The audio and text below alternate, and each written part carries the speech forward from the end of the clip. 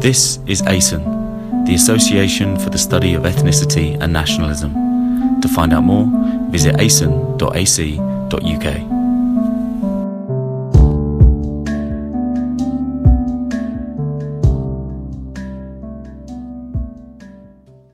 Well, I'm John Hutchison, and it's my pleasure to welcome you to the 23rd ASEN Conference, Nationalism and Revolution. The breakup of the Soviet Union all those years ago was an historic event because the first ASEN Conference had as its theme the dissolution of the Soviet Union and the rise of nationalism. So we are indebted, as it were, to the breakup of the Soviet Union for the effective founding of ASEN. So 23 years later, we are coming back to the theme of nationalism and revolution.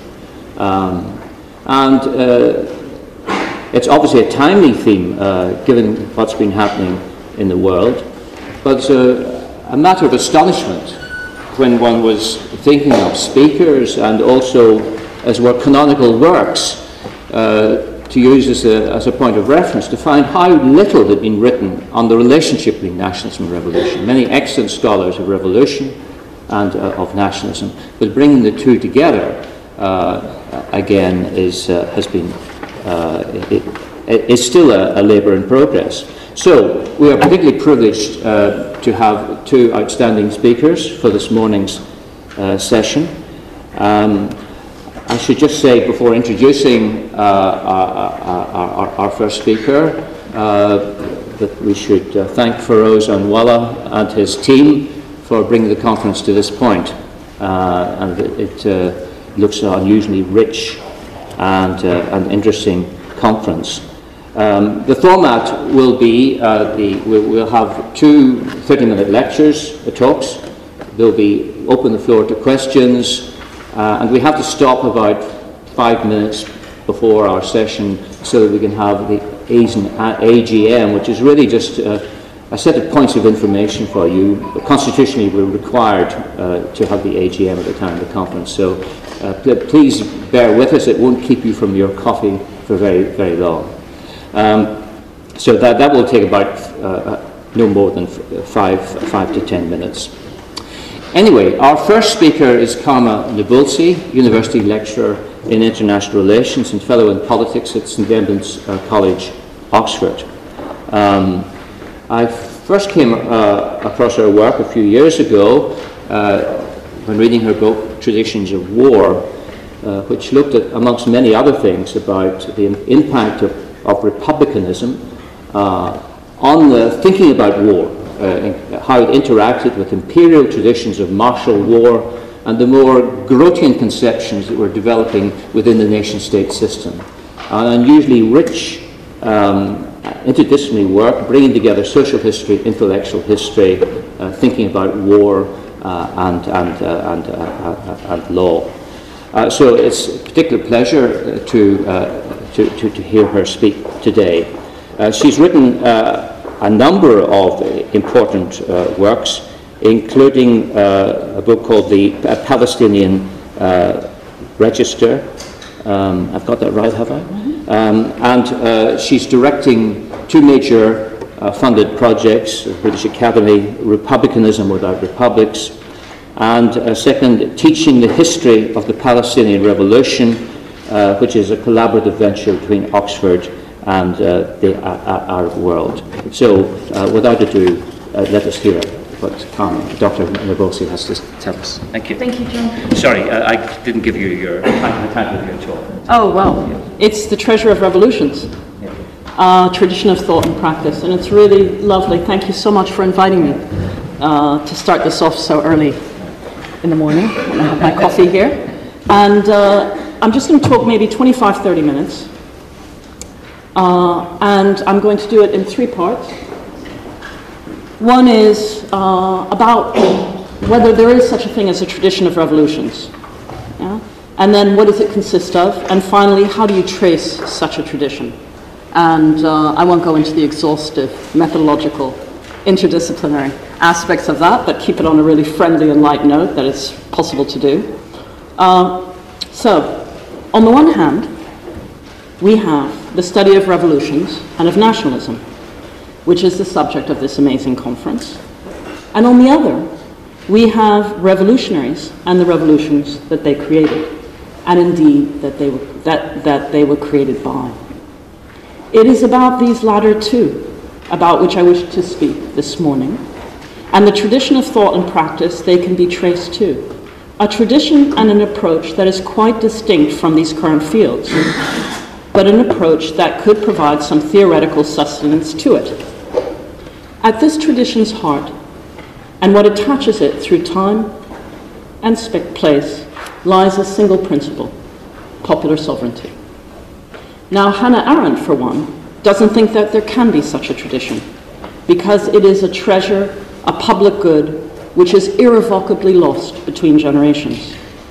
In her essay, The Gap Between the Past and the Future, she begins her own quest for the lost treasure of revolutions with the mysteries of its definition, and I quote, "The history of revolutions could be told in parable form as the tale of an age-old treasure, which, under the most varied circumstances, appears abruptly, unexpectedly, and disappears again, under different mysterious conditions, as though it were a fata morgana. There exist, indeed, many good reasons to believe that the treasure was never a reality, but a mirage, that we deal here not with anything substantial, but with an apparition. And the best of these reasons is that the treasure thus far has remained nameless. Does something exist, not in outer space, but in the world and affairs of men on earth, which has not even a name? Unicorns and fairy queens seem to possess more reality than the lost treasure of revolutions," unquote. Drawing on the words of the poet René Char, tracing his own discovery of it during his days fighting for it in the French Resistance, Arendt defines this public treasure in the language of those 18th century American revolutionaries who were willing to die for it: the public happiness. Or, for the French revolutionaries, public freedom. For Rousseau, popular sovereignty. But Hannah Arendt, in her typical gloomy fashion, believes that this precious treasure can hardly be named, much less collectively held, for she claims that no past tradition exists in which this public freedom is embedded, one that can guard and preserve this revolutionary force from generation to generation. So Arendt claims that this nameless treasure is lost between generations because there is nothing that can be passed on, nothing inherited, and I quote her again, "The testament, telling the heir what will rightfully be his, wills past possessions for a future. Without testament, or, to resolve the metaphor, without tradition, which selects and names, which hands down and preserves, which indicates where the treasures are and what their worth is, there seems to be no willed continuity in time, and hence, humanly speaking, neither past nor future. Thus, the treasure is lost, not because of historical circumstances and the adversity of reality, but because no tradition has foreseen its appearance or its reality, because no testament has willed it for the future." She is wrong, of course. A tradition of revolutions exists and can be traced very precisely in any country, in any historical period, from where it constantly emerges in its popular form. For what is universal about this collective treasure is that it is owned by no particular region in the world, nor did any single intellectual tradition create it. The revolutionary tradition of popular sovereignty exists.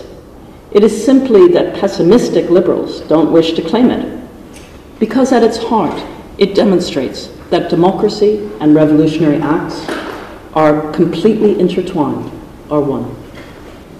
So, where do we go to trace this tradition of revolutions?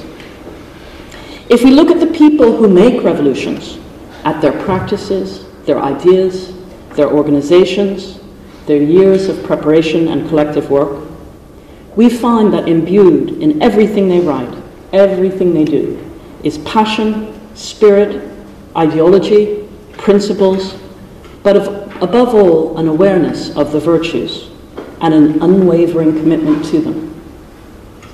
But the study of revolutions, to be scholarly therefore, must be attached in some serious way to the reality of the experience of revolutions and revolutionaries.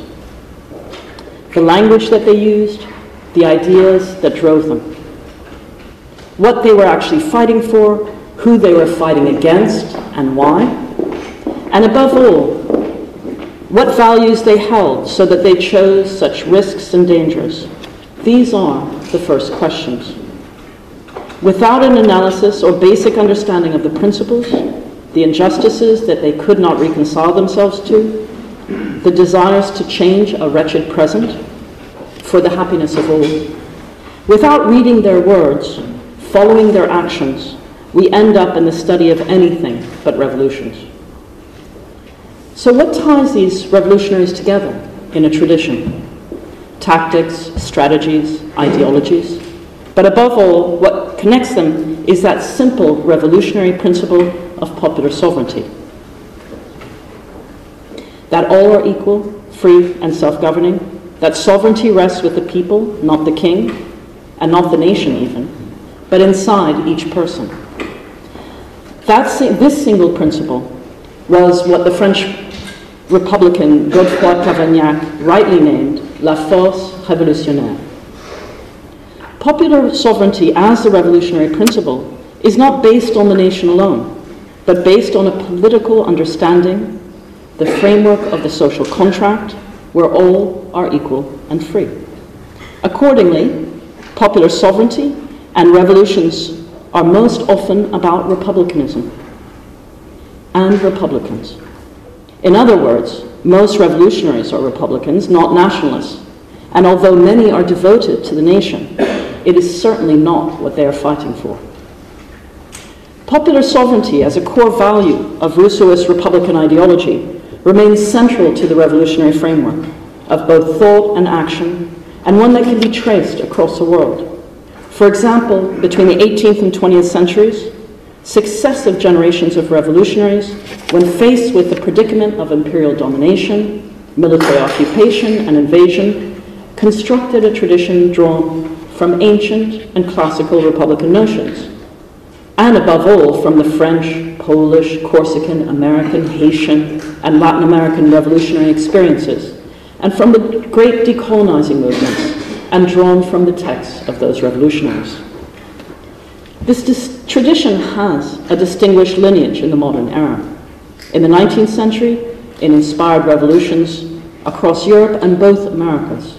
In the 20th, it can be traced through the myriad rich history of the anti-colonial struggles for liberation across the world, from Africa to Asia, Algeria to Palestine. Its overriding features was the creation of republics through revolutions. I will now suggest a few reasons as to why the historiography has been nearly silent about its existence, and sketch out some of the conceptual and historical aspects of this revolutionary tradition, and tie it to more recent ones.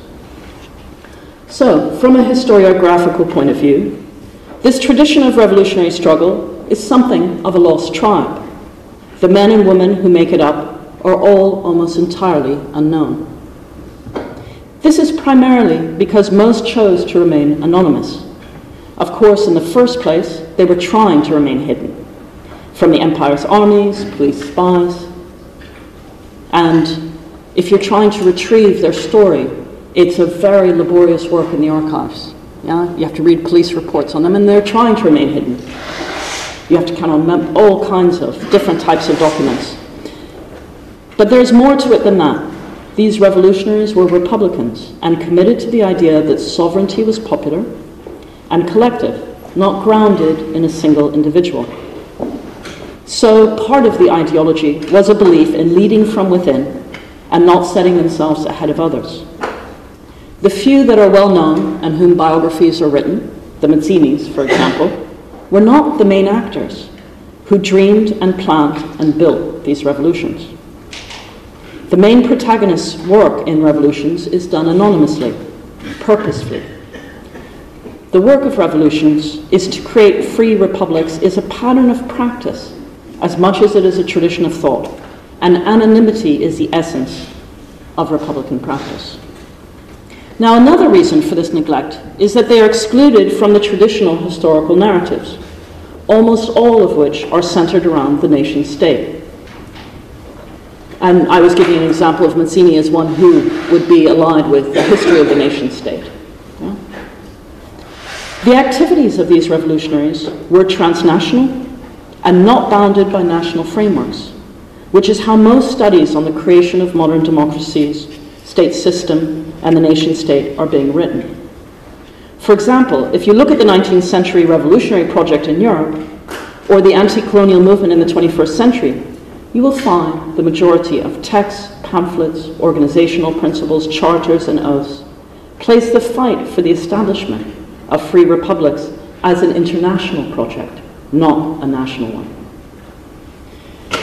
Now, Marxist historiography also maintains a hegemonic interpretation and a monolithic representation of the left, miscategorizing and misrepresenting them with some contempt as romantics or utopians. And there is a prominent literature on that today. Indeed, both Marx and Engels personally attempted to destroy the reputations of their Republican contemporaries in this manner. They were their natural rivals on the left, and they were much more popular with all tiers of society, especially the working classes. Finally, another reason, and not a small one, is that their writings are scattered, much of it technical and strategic, or published in small popular pamphlets and journals that have long disappeared. The precariousness of their lives, their desperate situations, and for many, even the manner in which they died, has meant that much of their work has been lost. Indeed, the best historical and conceptual work being done today in South Africa, in Palestine, and elsewhere on revolutionaries and revolutionary movements is retrieved today via the method of oral history of cadres. These revolutionaries are also something of a lost tribe because of their philosophical and conceptual foundations, as we saw with Hannah Arendt, but it's pervasive, are still presented as mysterious. Indeed, one of the principal philosophers of this framework, Jean-Jacques Rousseau, has been customarily aligned with the Romantic tradition. This interpretation typically places Rousseau alongside Vico as part of an intellectual movement which developed in Germany in the writings of Herder, Fichte, and ultimately Hegel. This is a substantial misalignment, for which there are at least two reasons. The first is a usual emphasis on the rationality of the Enlightenment, with the Romantics forming its heterodoxy. Hence, the tendency has been either to interpret a violence-based morality as a dangerous type of radicalism, which could only find its feet in absolutist or totalitarian models of thought, or to conflate heroic and epic narratives and practices with mysticism, nationalism, and quasi-religious or proto-Marxist doctrines. All these interpretations deny the lived experience of revolutionaries who are, without doubt, radical, but in an articulate, organized, and purposive way for realizable ends, in their developed theories of overturning injustice, in their sophisticated collective organizations and networks that were created to fight for collective freedom for all. Above all, this tradition was constructed in response to particular political predicaments, the experiences of oppression, subjugation, and political domination. Second, some have argued that the kind of moral action upon which these revolutionaries rested had fragmented by the end of the 18th century. As Alistair MacIntyre writes in After Virtue, and I quote, "Republicanism in the 19th century is the project of restoring a community of virtue, but it envisions the project as an idiom inherited from Roman rather than Greek sources and transmitted through the Italian republics. It articulates one aspect of the Republican tradition, but only one. Yet contrary to his belief that this restoration of the epic Republican tradition was no longer possible, a powerful and very vibrant strand of republicanism continued to flourish in Europe in the 19th and 20th centuries and elsewhere in the world. It had strong conceptual roots, not only in the model of Rome, but also Athens and Sparta. Indeed, it was a tradition that had strong resonances with MacIntyre's own vision of the ancient ethical practices of a society based on the virtues. Now, a number of essential features in this tradition are worth highlighting. Central to its identity were a number of myths about man, society, war, liberty, equality, patriotism, and, yes, nationalism. For example, the myths of liberty, equality, and fraternity that arose out of the French Revolution of 1789 were used by Republicans throughout Europe during the Polish insurrections and the Spring of Nations in 1848. More specifically, particular notions of slavery and in the construction of the conception of liberty had a profound influence on the way in which this tradition cohered. It was also a tradition in the literal sense, in that its aims and objectives were defined within generations, as well as transmitted across them.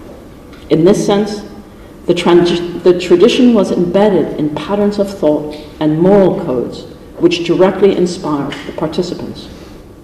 Ideologies do not merely develop as systems of abstract ideas, but are also embedded in concrete social practices, and the work to create revolutions, and the revolutions themselves, provide a furnace of ideas emerging from these practices.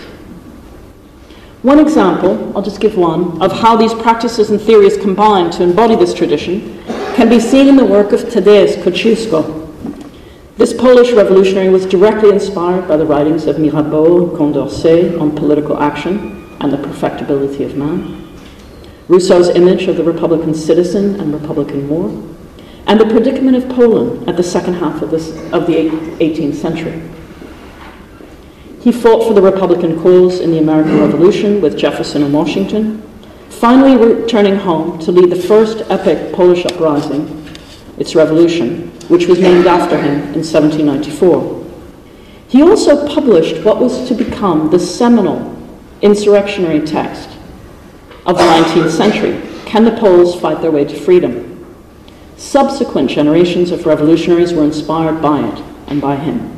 Mazzini, Carlo Bianco, in particular, were influenced by his life and his work, were publishing much of Kościuszko's writings under their own names, whilst adapting it to the Italian predicament. Their work, in turn, became pivotal sources for subsequent Polish and Hungarians, generations of revolutionaries right across Europe and further afield, who carried the notion of revolution as a good life into their own plans. And it is worth mentioning here something that was discovered about a year ago when I was reading about the Arab National Movement of the 1950s, whose members went on to become the founders of the Palestinian National Movement in the 1960s, avidly read the writings of Mazzini and other 19th century revolutions, leading us back to Kościuszko. So to conclude, how does this silent tradition make itself visible to the scholar? How can it be traced in practice? Let us look at a current example of popular sovereignty in action. Now, Hannah Arendt quoted 18th century revolutionaries defining their aims as the public happiness, that is, collective freedom. In everyday terms, this public freedom can best be imagined in the public square of any of our cities. In the square, the presence of popular sovereignty is much more visible and recognizable to the naked eye. Without a roof, open to the heavens, the working of the body politic can easily be appreciated for the stuff it is made of. How does the public square get recreated and reclaimed by citizens? And just as important, how is its freedoms held once it is recaptured? Cairo's Meydan al-Tahrir, Liberation Square, was filled day after day with the multitude, the masses, the collective spirit of the nation. This made it, of course, a revolutionary gesture, as popular sovereignty could clearly be seen to lie with them, and not with the army, or the police, or the dictator, all whom had a firm grip on the recognized instruments of state. Yet this sovereign citizenry was not comprised of a spontaneous outpouring of massed multitude of individuals. for well over a decade before the public square became filled with citizens. The square itself was fought for, inch by inch, year after year, increasingly held, and finally won by a vast assortment of politically organized associations of different sizes and histories. And it is each of these that must be recognized and understood for the essential, decisive role they played in the revolution. In Egypt, one can trace in intricate detail the decade, the chain of events.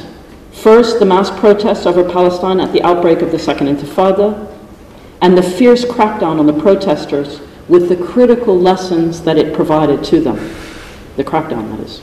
The workers' strike at the textile mills from 2005, such as Mahalla al-Kubra, which reached a crest around 2007, the growing coalition of socialist, nationalist, liberal, communist, and Islamic Party activists, alongside the workers organized outside the state-run unions, together with their imprisonments and banning, the Kifaya movement, campaigners, and so on, step by difficult step. Public happiness is always made up of those exhausting and in some places dangerous years of engagement. The mass of ordinary citizens, always ensuring the popular nature of sovereignty, are always the last to arrive in the public square and the first to leave it. Yet its open and precious space, which has been fought for by that myriad of freedom-loving associations whose very aims are to preserve it, is for all. So, it is in this manner that one can measure the shape of popular sovereignty and the spirit in any particular polity. And first of all, one will immediately find that society is not flat, nor undifferentiated, nor divided into classes. It is not made up of multitudes or masses or individuals, or even a collection of them. It is not a long shopping list of NGO organizations, each carrying equal weight: the school, the mosque, the football club, the union, the youth, the newspaper, the bank. Some of these are private, some are public, some have one member, some have 100, some 100,000. So it is always these small organizations, founded on universal values, dedicated to progressive or rather revolutionary political change, and always working in a coalition with others, that create and hold what Hannah Arendt called this precious treasure for all. But it is in this way that revolutions take their final shape, and it defines the ones that have a chance of succeeding. For it is those citizens still remaining in the public square, committed since a very long time to democracy and freedom, collective freedom, and the very principle of popular sovereignty, along with the new citizens forged by the revolution's first days, who must fight the hard battle to institutionalize these freedoms in the long month ahead. Thank you.